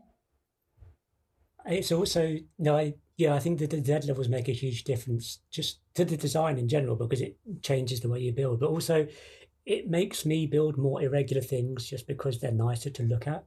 In RimWorld, I might as well. I mean, if I want a storage room in RimWorld, it's just going to be this massive oblong that gets bigger and bigger. Maybe I'll put some walls here and there to break it up. In Going Medieval, I think, I've got a cellar and I can put a roof on it, and I have an alcove here where someone can sleep, and above that I'll have another floor, and I'll make it a kind of L shape here. And I'm doing that purely so that when I rotate the camera, it looks cool. Yeah, and I think that's part of the building game to me. Is not all of them, but like that's definitely one that a lot of games can kind of lean on heavily. It's look at this beautiful thing you made. The broadening of what an aesthetic is that is acceptable for a city building game has been the most fruitful thing to come out of early access city builders in general, and the proliferation of this more niche genre into a broad area. Because 10 years ago, a city builder looked like SimCity 4 or it failed. That was the range of possible options. Yeah, it seems like you've got games from RimWorld, games that are like City Skylines, games that are like adorable little city builders. Like there's one coming out soon that's called like Catizens, and it's just like some cats and they have to like build trees to sleep in. It's adorable, right? And you've got games that are like City Skylines. You've got games that are like toying with the very concept of letting people aesthetically manage their cities. You've got survival games like Frostpunk, finally said it, right? Which in and of itself is yeah, someone finally said it. In and of itself, though, like Frostpunk is such a radical departure from a city builder, but no one on this podcast will be like, Frostpunk's not a city builder. I haven't actually played it. I wanted to play it today, but I'm going to be cracking on with it this week. There's one called NIMBY Rails, which I think adds to your point. That is as much a puzzle game as anything, but the look of that, it's pretty much just like a London Underground map. You're just expanding railways through real world maps, and it's entirely as a map. It's not like a pretty map. It's like a diagram almost, and that probably wouldn't have been possible in the same way 10 years ago. I hadn't really thought about that until you said it just then. The extreme one would be Townscaper, which isn't really a city builder, but it is, because you are exactly building a city. You're doing nothing else. It's almost like you're just painting a city, really. Right. But there's no purpose to it, and I was briefly obsessed with it, just seeing what I could create. You're not making something that's really logical. You're not making something that you'd necessarily imagine people living in, but just using these tools to create works of art in the shapes of cities and towers and things like that. And it was just this surreal experience, just especially because you're doing this in this infinite ocean. There's nothing else around you. Seagulls, sky, ocean, and then you're painting this city out of nowhere. And it's really beautiful. I find that's relaxing. Another thing that we haven't talked about, because I think perhaps most of us are the equivalent of city builder grognards, where we want to be pushed back upon. We want to have some really cool complex systems that we're dealing with. But also there's been this rise of kind of a casual city builder. I think Kingdoms and Castles sort of fits that, although I found some of their invasion stuff a little excessively difficult. But just like, I just want to chill out, slap some things down, make some people run around and be really cute. There's increasing Dorfromantik. I had a week or two of playing pretty heavily, which is just kind of a puzzle game with a city building kind of veneer, but that veneer was very cute, very relaxing. I enjoyed that a ton. One thing I appreciated very much about going medieval, and this may change either with higher difficulty levels or further development, I didn't feel anxiety. I didn't feel the dread of something terrible is going to happen before long. It felt like, this is a nice little settlement. I'm going to farm. I'm going to build a garden. I'm going to hunt some deer. I'm going to weave and write scrolls to research. I didn't feel like everyone's going to die at any minute and I need to be ready for that. It felt like certainly there's room to tweak the difficulty so that it is similar to that. Like, you can just... It is very forgiving, isn't it? Like, have you lost anyone? Like, certainly in the early stage, the bandits will just, like, if you lose a fight, they'll just knock you out and fuck off. I've not even... Which is lovely. I had some bandits show up and I was worried because I thought, it's going to do the RimWorld thing where 2 people will die and I'll just hate it. But no, I handily saw them off, and I've had to be honest, there's been no real challenge to it. And I was worried about food, but I produced like 5 times as much food as I needed. And my trouble now is actually preserving it before it goes off. But I'm actually glad to have that in one of these games rather than everything being a grind to survive. And I love a good grind, but an even more casual game, like building game, I'm not surprised they're becoming a thing. There's certainly room for them. It's a couple years old now, but I really loved Islanders, and I never really thought I would, because I do think of myself as somebody who's more sucked into crunchy systems and things like that. And I thought, oh, there's no way. But there was something about this very stripped down, just beautiful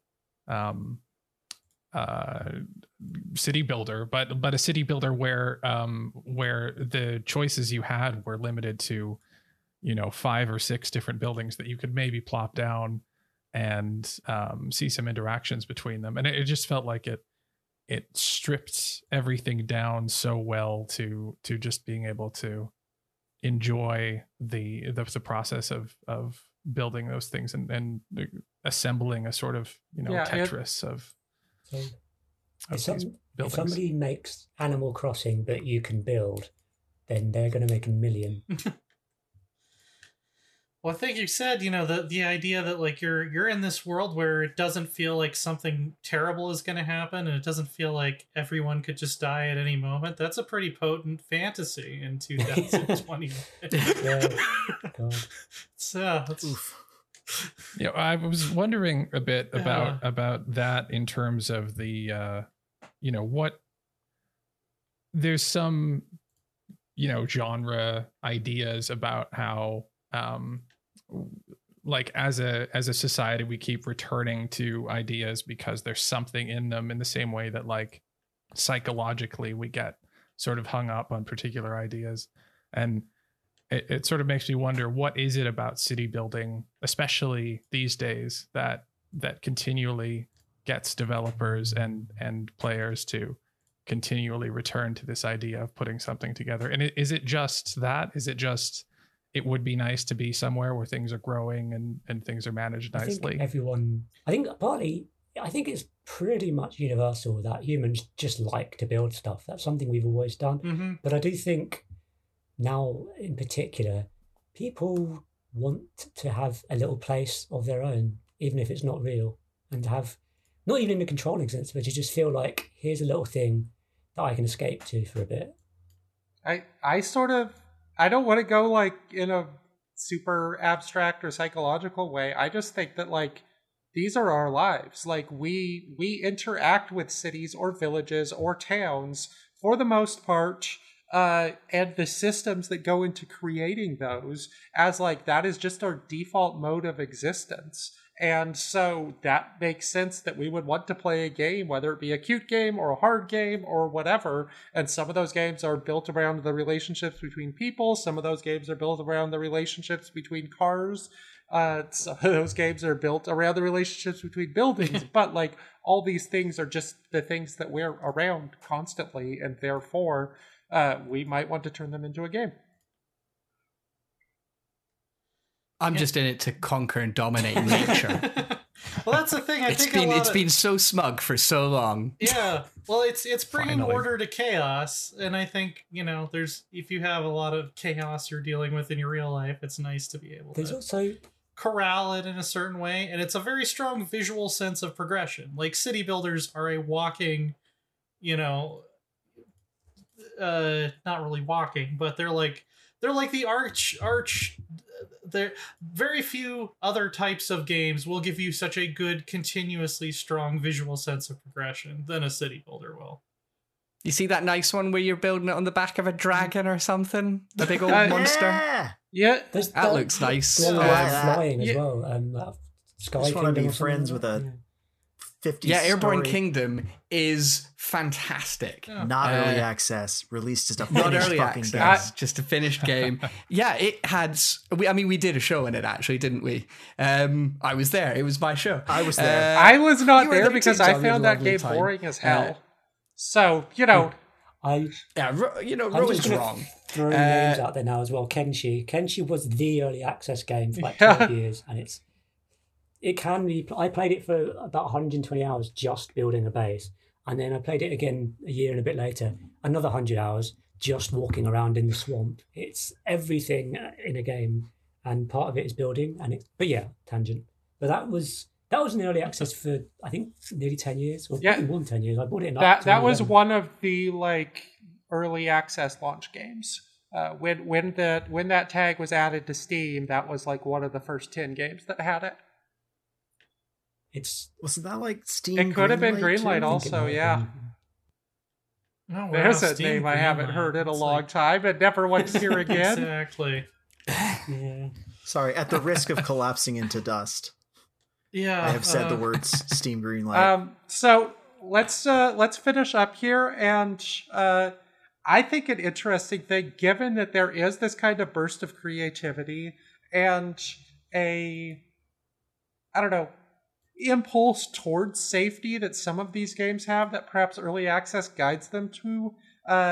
Let's talk about what we would like to see in an early access or in a city builder, whether it be early access or not. Just like, I don't know, what's an idea that you think, like, whether it be a game that's promising it or something that's just stuck in your brain, that you think would make a city builder really fucking awesome? Let's start with Mike. Well, one thing I've been thinking a lot about recently in connection with a few other games that kind of touches some of the things that show up in city builders is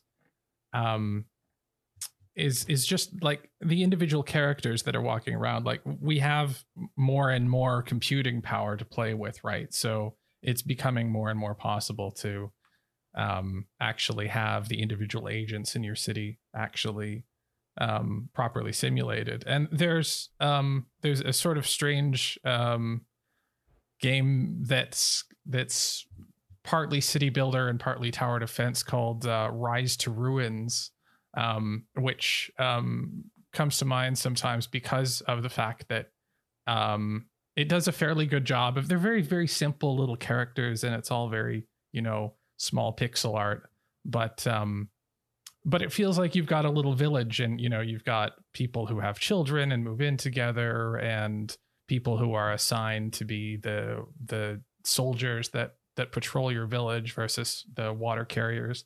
And I don't know. I mean, it's it may not add that much sort of at the surface to the simulation, but I think being able to give individual characters something that feels like motivation and have some sort of ongoing history, I think I've I really only played like a little kind bit of that thing. game, but it's very cute.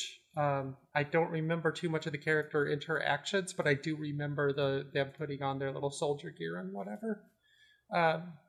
And I think that RimWorld does a really interesting job with this, and that's why it still stands out, perhaps even beyond going medieval, just because the characters have relationships that you can check on, kind of Sims-like, that build over time and affect the game. And like, sometimes you'll have two people that just don't fucking get along, and you have to choose which one of them to harvest their organs and which one of them to let continue being a normal member of society. How about you, Liana? I would like to see more city builders where your city does not exist in a pocket dimension. And I think we might have even discussed this at some point on a previous episode, but more city builders that exist within like a larger implied context where you might have to interact with other cities or other polities that are off map, or maybe with like a king who is somewhere distant and is making demands of you. It's not a completely new idea. Like, even Dwarf Fortress does this to some extent with, the elf caravans will show up at your fortress to trade or sometimes do battle with you. But yeah, I want more city builders where there are challenges coming from off map that require you to make some interesting Well, do I have decisions. a game for you? It's called SimCity. It came out in like 2012 or 2013. And it's all about like, Ouch. Before you were born. and it's all about the different challenges of trying to build a city next to all your Facebook friends. And there's traffic that goes between them that's definitely real. Yeah, for sure. Is it time to rehabilitate SimCity 2030? I mean, No, it is absolutely not. If that game had been functional in literally any systemic way, like those are interesting ideas. But No, you have a Or point. if they'd gone, Yeah, if they'd gone full parody with it, and you've been like, no, you're literally next to their Facebook town, and they're just pumping constant Yeah. racist memes over the border, and you've got to do something to contain it. So the best version of this might have actually been the Warcraft 3 custom map called Kingdom RP, which was literally you would build your castle and then you could like declare war on other people, but you would actually be like competing for like resource nodes on the map, but not like in a constant state of war. That was some good stuff. That kind of Clash of Clans era of primarily mobile games that do similar sort of stuff. All right, Yeah. Sin, how about you? I'd like to do two things that kind of tie into what's happening there. One is I want a kind of game where your settlement does have to focus more on trading, like the way with other cities, the way you do in Dwarf Fortress, so that you can become a farming colony, and just concentrate entirely on that. But most of all, I want games. I don't really have a term for it, and I'm going to use the word idle, but I don't mean an idle game like a clicker game that literally plays itself and you do nothing, but a game that has something a bit like Distant Worlds Universe, where you've got a very complex system and you can take full control of it, but you're better off delegating some of it to the AI, or even taking a back seat and letting your city grow naturally and build itself, or even that village. Just let the elements of it expand and grow as they like, and you just provide direction rather than totalitarian instructions controlling every last aspect of it. Something that you can kind of, what's the word? I can't think of the word, but kind of garden it almost rather than control it. That's an interesting word. I like that. I remember when Nebuchadnezzar came out, I think at the start of this year, our sort of initial reaction when people started playing through the tutorial was like, oh, this is an impressions game. And then Rob got further a little faster than everyone. It was like, oh, this is an impressions game where you get to choose your walker's routes. And like, Rob was like, I am all in on this idea. And then he wasn't. I don't think he never pushed for a show on it. But like, he liked the idea of being able to like go in and adjust all those routes. Whereas I was like, as soon as I heard that, I was like, no, the whole point of the impression style game is wrestling with where those walkers are going to go and then building around that. I'm gone. I'm not even going to bother finishing the tutorial. See, in Distant World, you can literally you can control your civilization for a little while, and then you can just literally hand it all over to the AI and just sit back and watch and see what it does, and then you can go in and intervene again. And that's not a builder game, or that has quite a lot of infrastructure elements. But I would that's very much a 4X, so it doesn't quite do what I want, which is a city builder like that, where you're not competing to win and be the biggest empire. You're just building a thing or growing a thing. Yeah, that goes back to my consistent refrain that I wish Civilization 6 was a city builder, because they were so close to doing it. And I guess this kind of leads into what I would like to see, which is a city builder that's not a city builder, but kind of a burgeoning, I don't know, like kingdom creator, but basically like a city builder where you have 5 cities instead of 1 city, and you're also dealing with like all the places in between. So it's not quite like a 4X game where you're trying to build a massive empire, but maybe you're trying to build a city-state, or you're trying to build up a little alliance, but something that just feels a little more historically like, all right, we have these various little places, and we're trying to get their connections and make the economics work right and deal with the neighbors. So like a very small nation builder type of thing would appeal to me a lot. And like when Mike was talking about Islanders, that's a game that I like, that aesthetic and that conceit to it, but it's just so simple and abstracted, and I would like something with deeper systems. But yeah, that's the direction that I think would be super neat to go in. I'm just imagining the thrill of like when you finally get two towns to set up trade properly, and then watching them both flourish. Yeah. That would be really satisfying. Yeah, I want to say, Rowan, that plays perfectly into what I would want from City Builders, which is we talked about this really recently on the Rome Total War Remastered show, where we were like, look, the extreme unit sizes, look how massive you can make these units and how huge these battles are compared to modern Total Wars. I want to see someone take a city building concept and aesthetic and idea, and it doesn't need to have perfectly simulated individual agents or what have you. I want to see that I want to see scale. I want to see a city building game where you tackle the kind of problems that like the modern United States has, where you have these urban corridors that are developing along these vast distances, and they're creating absolute ecological devastation and also traffic hell and also a housing crisis at the same time, where you have a continuous urban strip from Richmond, Virginia, all the way to Boston, right? I want to see a city building game that makes you build that and try and figure out how to build that in a sustainable way with functional transit. Like, I think that would be fascinating. And I also want to see that city builder deal with the repercussions of inflicting that kind of massive sprawl or density as the opposite on the earth, right? Like, I want to see a city builder that can do something like Hong Kong. And at the same time, I want to see that same city builder be able to model the northeastern United States, where you have a super dense New York City, but then you also have the sort of infinite sprawl of all the way down to like Atlanta, where it's just a pancake of a city. Yeah, I think that figuring out how to model that is such a rich concept, and it has so many fascinating outcomes where you want to build up. I don't know, Baltimore is very important because it's a functional deep water port, right? But at the same time, like, not everyone's going to live in that swamp. So let's build up the infrastructure in other parts of Maryland or what have you, so that there's actually somewhere more livable for people to be in. Yeah, I think ecology is a really, really fruitful direction specifically for getting that pushback that we've talked about a little bit.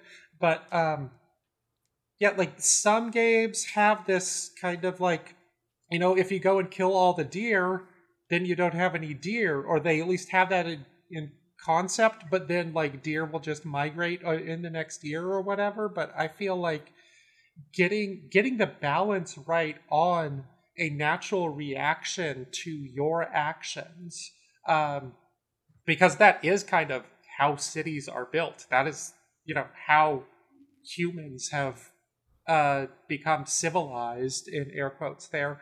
But, you know, they try to do something and then they discover what the earth or what nature says might make that a bad idea. These are kind of like arbitrary disasters in a SimCity sense, but they could be something that could be modeled, and, you know, having this wider scope might be a direction that could work for forcing that, I think.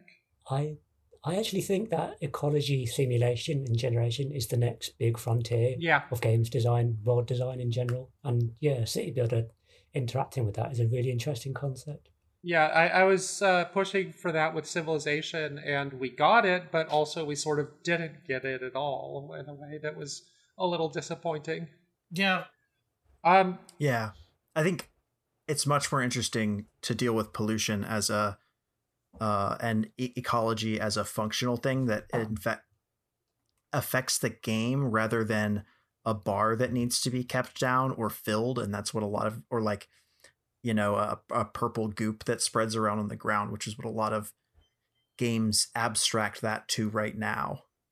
When the reality of ecology is it's much more complex, and you end up with problems like, well, I mean, the Eastern United States is a great example, where there's so much trash coming down the river and coming out of the harbor in Baltimore, where they've got, you know, Mr. Trash Wheel sitting there eating it up, just so that even if everything upstream is kind of fucked, at least the estuary and the river system downstream and out into the sea isn't fucked. Side note, a game that we praised but largely measured a few months ago, but Paraspora, the sort of city colony builder on Mars / terraforming thing, it's trying to engage with these ideas. It's not doing them in a tremendously fantastic fashion yet, but like there is that element of ecology, there is that element of terraforming and building up a system that goes beyond simply here is the city and trying to connect all the aspects of your colony on Mars. I think was really, really interesting and had a nice little plot wrapper on it that kept us quite motivated. Fraser, I believe you are the last one. Oh yeah, saving the best for last. Excellent. I would like to see someone tackle the specific challenges of the town in which I live. Like a century of economic decline, the closing of the mills, dog shit everywhere. And the challenge will be, how do we attract McDonald's back to the high street? Because that's when you know a town is fucked. When McDonald's is like, no, even we can't do business here, then you're screwed. I mean, luckily there's a second McDonald's, but it's like less accessible. It's not in the center of town. It's on like, you know, it's on a big road. It's one of the drive-through McDonald's. They don't count. You can't have a nice family meal in a drive-through McDonald's. So yeah, that's what I'd like to see. Fix Paisley. But failing that, something that's maybe like the next step in SimCity, City Skylines, the sort of the big, broad, urban city builder. Because I feel like at this point, Skylines has done absolutely everything I wanted from a city builder like that, especially with the modding, because anything Colossal Order haven't done, the modders have been able to like bring into the game to a certain extent. There's not the sort of like wild overhauls that we see with like CK3 or something like that, but there's been a lot. There's like so many pages of mods, you could spend a whole lifetime going through them, even if a lot of them are just cosmetic. But it has expanded the game a lot. And now I want to see what's next. I want to see, you know, SimCity 6 or City Skylines 2 or something brand new that fits into that slot. The next big, if you like urban city builders, this is the one that you have to at least check out. And I just have no idea where it could go. In the article I wrote on the subject, I kind of hit upon something that John also mentioned just a few minutes ago, about like not just modeling the same kind of cities. Mm-hmm. Like Skylines basically has European and American cities, and very broad ones, because obviously there are a lot of different types of cities in both Europe and America. You can build either New York City or Stockholm. Those are your two choices. That's basically it, right? So I would love to see a city. I think John mentioned like Hong Kong. What a fascinating stylish city, because that's just like somewhere you look at and you're like, who would build a city here? This is madness. It's a terrible place for a city, but of course it's a fantastic place for a city too, because the challenges are so interesting. So I think there is still a lot of potential. It's just that we need to really figure out what the potential is, because Colossal Order really have given us the sort of modern SimCity that we wanted, and then some. I think a lot of people are like, this is my favorite city builder since SimCity 4, but I think it's like it's exceeded all of the SimCities. It is the best urban city builder, but for a long time we didn't think there was one that could top SimCity 4. There's going to be something that tops City Skylines, and I'm just really excited to see what that is. Going back to your first point, I do feel like there's an issue with strategy game design where designers are wary of doing collapse. I think Lynn has talked about this in terms of Imperator and how she's talked with Paradox people who just like, they don't want to do the Roman Empire because the Roman Empire is big and then it gets small. And they think that makes for bad games, but like conceptually it makes for a good game. It's just really difficult to maintain motivation when you know you're going to start losing these chunks. And so like dealing with Well, Frostpunk is entirely But about this. you are Like, getting it's bigger. about You are dwindling getting resources. bigger. Yeah. Well, That's true. but that is an interesting example. A game where you get bigger Yeah. while also losing control is fresh. But like, if we want to talk about like what an actual contemporary life city management game would be like, it's about managing collapse. We are not building infrastructure. We are not maintaining infrastructure. We are just trying to get by with whatever sewers are exploding wherever we can. And we're losing McDonald's. People, this is a crisis. Oh, yeah. You don't Give me like that. it was honestly life changing when Just Eat started doing McDonald's delivery. I'm like, finally, Paisley's back. Give me that game where one of these 3 bridges is going to collapse, and I got to figure out how to allocate my budget to maybe So, like, keep. Yeah, one of it's not about You wanna play building a city, Detroit- but it's about taking a city that's Yes. already fucked. Yeah, and Detroit trying, Simulator. and maybe not even saving it, just making it livable for some people is the challenge. Yeah. You'll want I'm- like you want Detroit 2005 Simulator where like Yeah, it's only not only is it only going to get worse, it's going to get really, really bad before it gets better. Yeah, the You can buy this palatial mansion for $5, yeah, but before that you see satirical it will Cleveland- collapse. That satirical Cleveland tourism video. Buy a house for the price of a VCR. That's what I want. I'd like to yeah. see a middle class Paisley game where Paisley's doing fine, but you've got to do your utmost to keep McDonald's out. That might be what's even happening, because there is a sort of middle class part of Paisley. Like, I used to know a girl from school who lived there. I'm like, I can't believe parts of Paisley look like this. I currently do not live in that part. I live in the part that's right next to a fucking But this is tannery. also a thing that we've talked about, I think, way back on the original City Skylines show, is that just the way that you can like bulldoze and rebuild things in City Builders, like that bugs me. Like, you should have to go through a zoning meeting. You should have to get your permits in shape Yeah. before you can just take a school out of the middle of a thriving fucking neighborhood.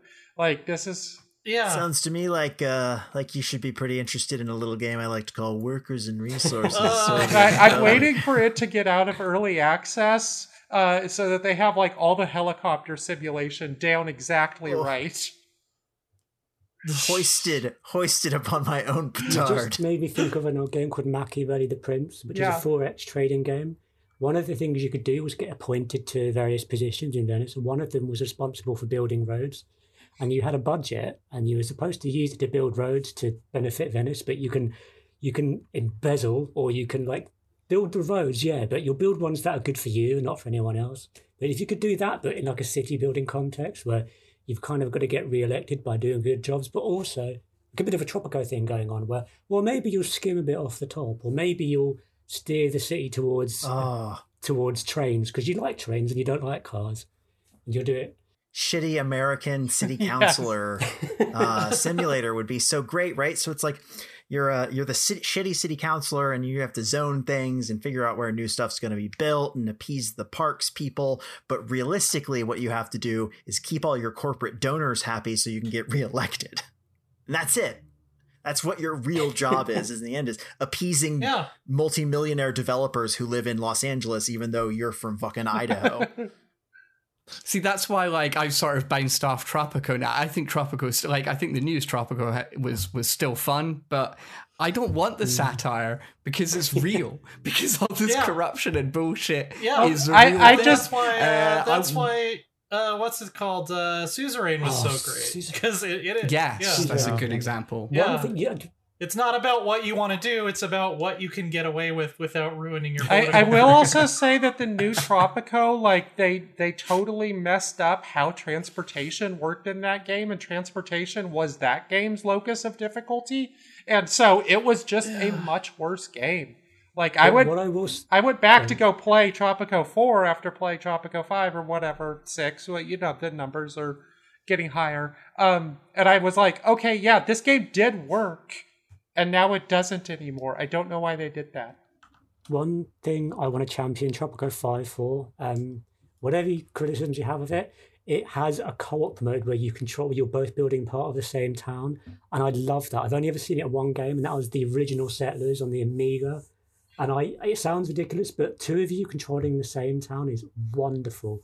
It's so fun. Yeah, I spent like 50 hours playing that with a friend as a kid. It was great. We accidentally built 3 massive castles right next to each other without realizing it.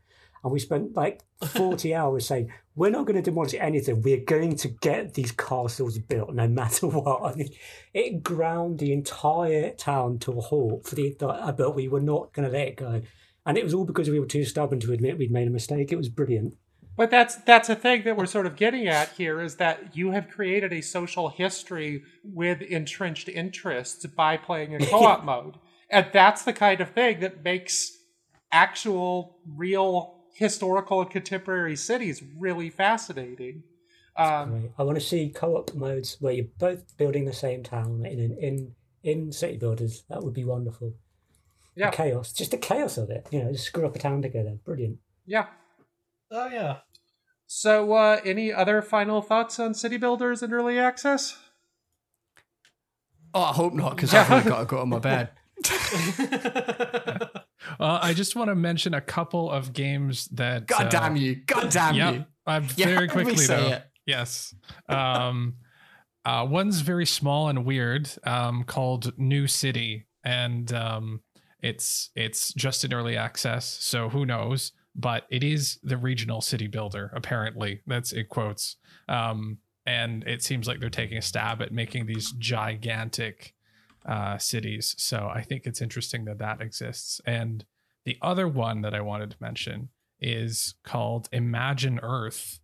And it's just out of early access after being in it for 7 years. And they are apparently attempting to address ecological catastrophes and that kind of feedback loop there. So I don't know what they're like. I'm not endorsing any of them, but they exist and they are addressing some of the things we're talking about. So I think that's interesting. Mike, in a final 30 seconds, can you talk about this Chang'an of Tang Dynasty game that you put on the list? Oh, sure. Yeah. It's microscopic, like I'm probably one of 30 people who have played it. But there is a game called Chang'an of Tang Dynasty, and it's a 3D city builder where the single developer has done a lot of historical research, and it's a Chinese game, so the translation's a little iffy. But based on the historical structure and urban design of Chang'an, which is one of the historical capitals of China, it was divided up into a fairly comprehensive structure of sort of that reflected the philosophy of urban design at the time. So you're building within the structures that exist there, and it's like you've got this sort of ward system where you're placing different buildings within there. It's simplistic in a way, but it's also I just really respect how much work went into it. So I just thought that the was idea really cool. of having to place things within the idea of a very specific historical city and very specific historical philosophy seems like a really interesting direction to go. It's one of the most interesting cities in history too. Like, I love that specific era of Chang'an is really interesting to read about. So. All right, well, I believe that should do it for City Builders in Early Access. For all 800 people that we've had on this show, and for me, Rowan Kaiser, I would like to say have a good evening. This episode will probably be produced by Lynn. Lynn, are you producing? As far as I know, yeah. Uh-huh. Okay. And I don't want to make anyone else deal with all those tracks.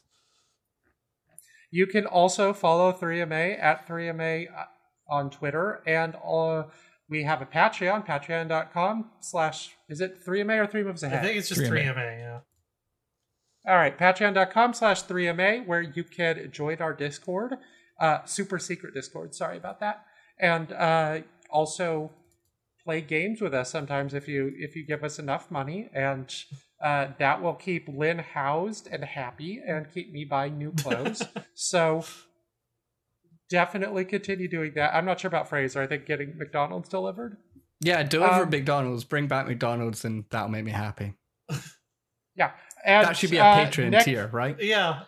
Let's do that. McDonald's. We'll open a McDonald's franchise in Paisley. If we Scottish cuisine at its That's very how you best. fix Paisley. You get a Patreon for the town.